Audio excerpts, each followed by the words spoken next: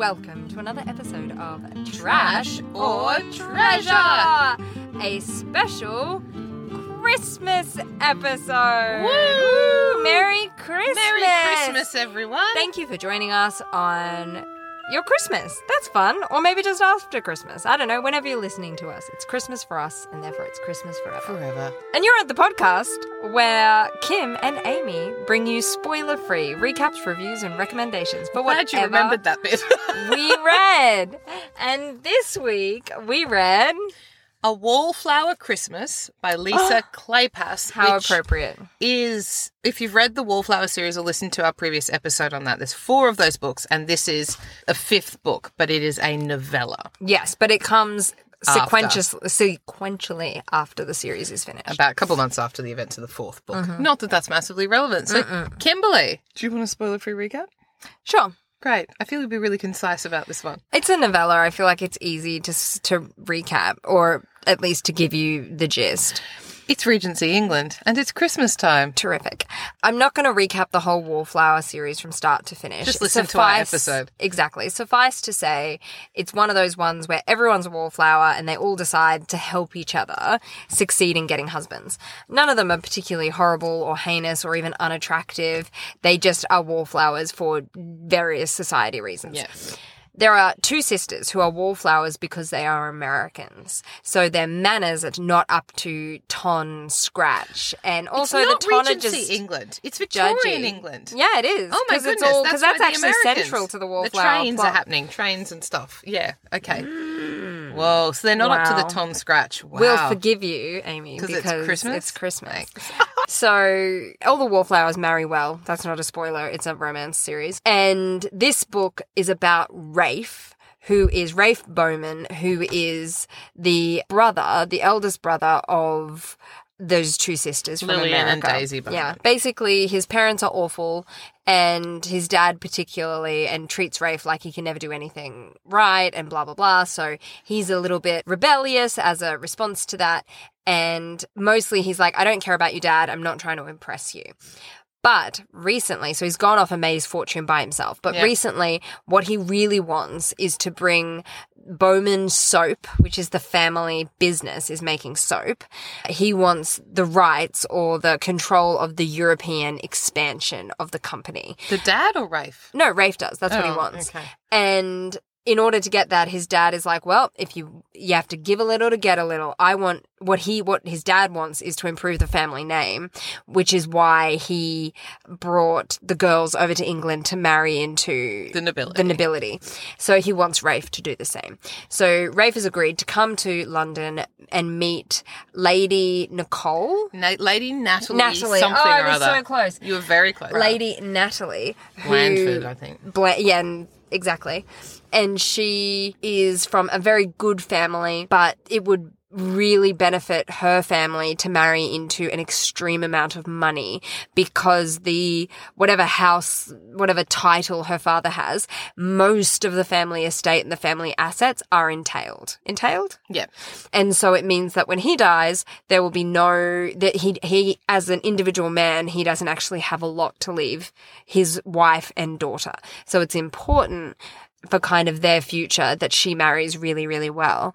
And obviously Rafe Bowman has a ton of his own money and will have even more when he inherits from his dad, and will have even more again if his dad agrees to giving him the European rights to the soap company. Yeah. The only other person I need to tell you about, so they're all going to a convenient Christmas house party held in Lillian's estate. She's married Lord Westcliff who is very powerful and important and wealthy, which is the other reason Lady Natalie's dad is like, you should marry into that family, because being like close with Westcliff is a great advantage to you, even though she'd be like stepping down to marrying a mere mister.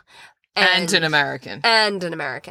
So the only other thing is she has a companion. Her cousin is her paid companion, fell on hard times, blah-de-blah. Hannah Appleton. And Hannah has been invited over to meet the sisters and Rafe to kind of because they don't know Lady Natalie at all. So they want to kind of find out a bit about her and find out what might please her so that Rafe can court her successfully and rah-de-rah-de-rah. And upon meeting, it is clear in the first kind of 2 minutes that the love story is most likely going to be about Hannah and Rafe. And that she kind of has an instant response to him and he has an instant response to her. And then they all go to the house party. Christmas things happen. Christmas romance happens, the end. Yeah. That's the recap without taking you blow except by there's blow. like bits of things that happen with all the wallflowers and their husbands. So if you've read that series, you're like, there's tidbits for that tidbits, too. Yeah. Yeah. So, Amy, what did you think of Wallflower Christmas? Novella. It is the time of year for a novella, isn't it? It is, because we're all busy with Christmasing, and it is a nice, shortish one. It actually felt quite long, but I'm going to come to that. So this isn't the first time I've read it. The first time I read this was quite a few years ago, and probably close to when we actually read the Wallflower series. Yeah, I think it was about maybe 5-10 years ago. And the first time I read it, I sped through it. I devoured it. A few years ago, I was like, I should read that again. It's a Christmas book. I didn't finish it that time. Mm-hmm. I couldn't remember why, but this is the third time I've read this book, and now I understand why. I would say it's the I couldn't second and a finish it. half time you've read this book. Yeah, well, it's the third time I've attempted the commencement of this book. Mm. So I don't mind Hannah, but Rafe is a horrible person, I think. I don't like Rafe. Mm. A horrible person might be going too far. I wrote knobhead in my notes. Seems appropriate. Yeah. Mm. And you know how you say I'm quoting from the text? Oh. Anytime, and that's all I need to send you. Like if I message you and say I'm reading blah blah, Here's a I've line. started writing down quotes from the text. I know how it's you're going to bad. feel. Yeah. So she knew it was useless to resist his strength. Mm. That's a line from it. They talk a lot about the fact that he is physically stronger than her. And this is one of those ones where she's like, I actually don't really want any bar of you, even though I've got this lusty thing happening. And he's like, try and stop me. I'm a rake. Yeah. I could make you my mistress. And she's like, back off. But I can't resist. And I just find that I don't find that very, very comfortable. So as I was reading and we got to that point. Particularly in this context, in this historic context, try and stop me. Legitimately, she can't. She's help. So, like, as in, she's in a paid service, not quite servanty. But she's not family. She's being paid as a companion. So, she's employed, and he actually can force her to do whatever he wants her to do. And I think if you take it from that way, then, yeah, it's coercion, and which is just, like, not okay. It's awful and rape. But if you then look at it from the perspective of ignorance, so even if you ignore that, even if they were on the similar social footing, the ignorance of women at this time, this for me was like, you are taking advantage of that. To be like, I can make you want me. And she's like, I'm overwhelmed by... is taking advantage of her. From how her character is set up at the beginning, where Lady Natalie's like, I'm going to kiss him. I need to know if he's a good kisser. And she's like, I can't imagine myself doing that type of thing. And then he's like, that it's that whole premise. That's the hating into love. Yeah, and not even that, but hating and then pursuing almost for the fun of it aggressively. Which is what he's doing. And then he sort of falls. He's sort of, she tries to like make him be a better person than he is, but he sort of burned his bridges for me when she was like, no, I don't want this. And he was like, you can't stop me. This is how we do it in America. Oh my goodness. Do you remember that line? Actually, I think I wrote that one down. Yeah. It was something like, well, this is how we court girls in America. We kiss them hard, and if they say no, we kiss them even harder until they give in or surrender or something like that. And I was like, yeah, that's called rape. Yeah, like that's like not consent. So, yeah, that was a sort of massive book killer for me, that whole vibe. It's hard to overcome, isn't it? So then I was like, okay, that's happened, not into the romance between these two. What happens with Lady Natalie? What happens, how the other little wallflowers appear? And that was, it was nice to sort of meet some of them. Lillian has this sort of narrative with her husband that just felt really contrived, that came into it like just to make it be a bit longer. And then the other thing is, we spend a lot of time with the Bowmans. They're not the best characters in the Wallflower series.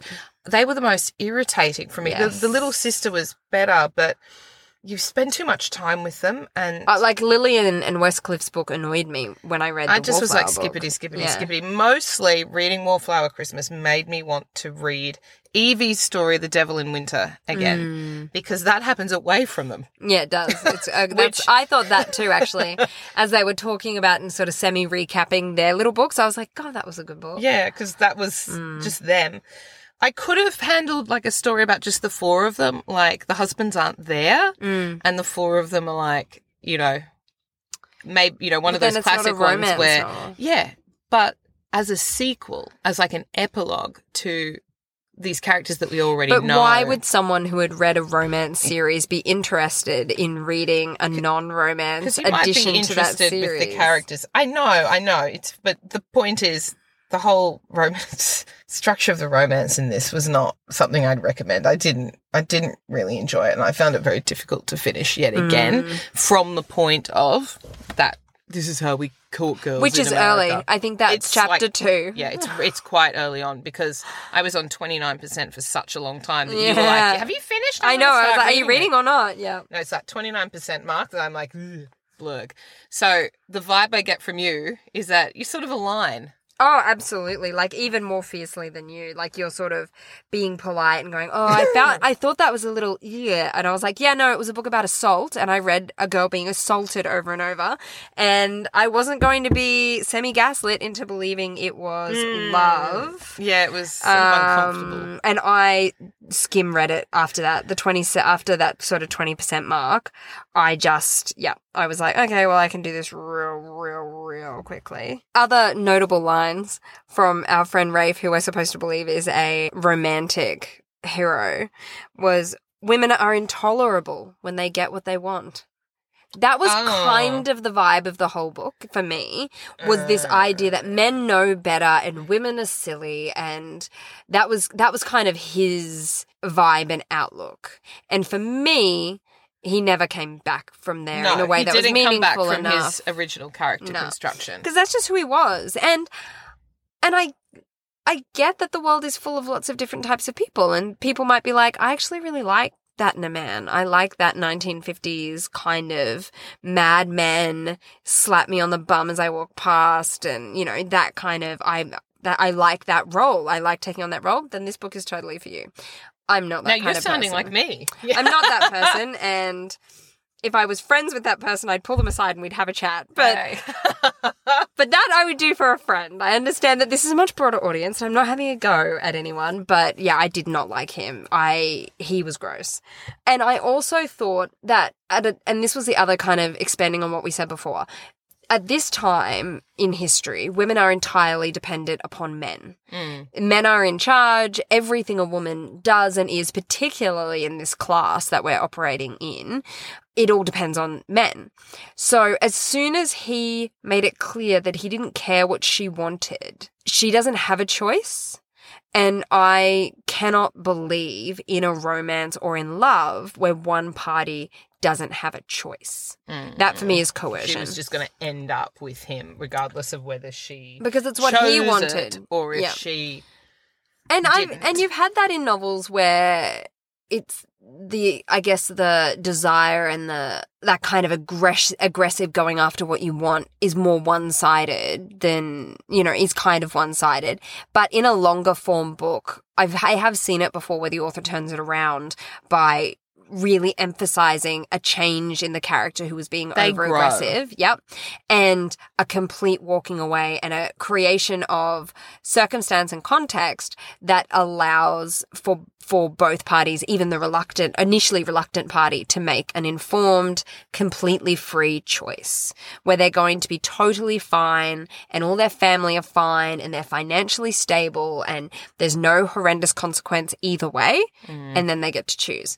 That was not this book. So I could not unrecommend it harder enough. This is what's wrong with romance novels, is creating relationships like this and calling them romance. Don't read it on Christmas. God, no. It will make you really grumpy on angry. Christmas. Yeah.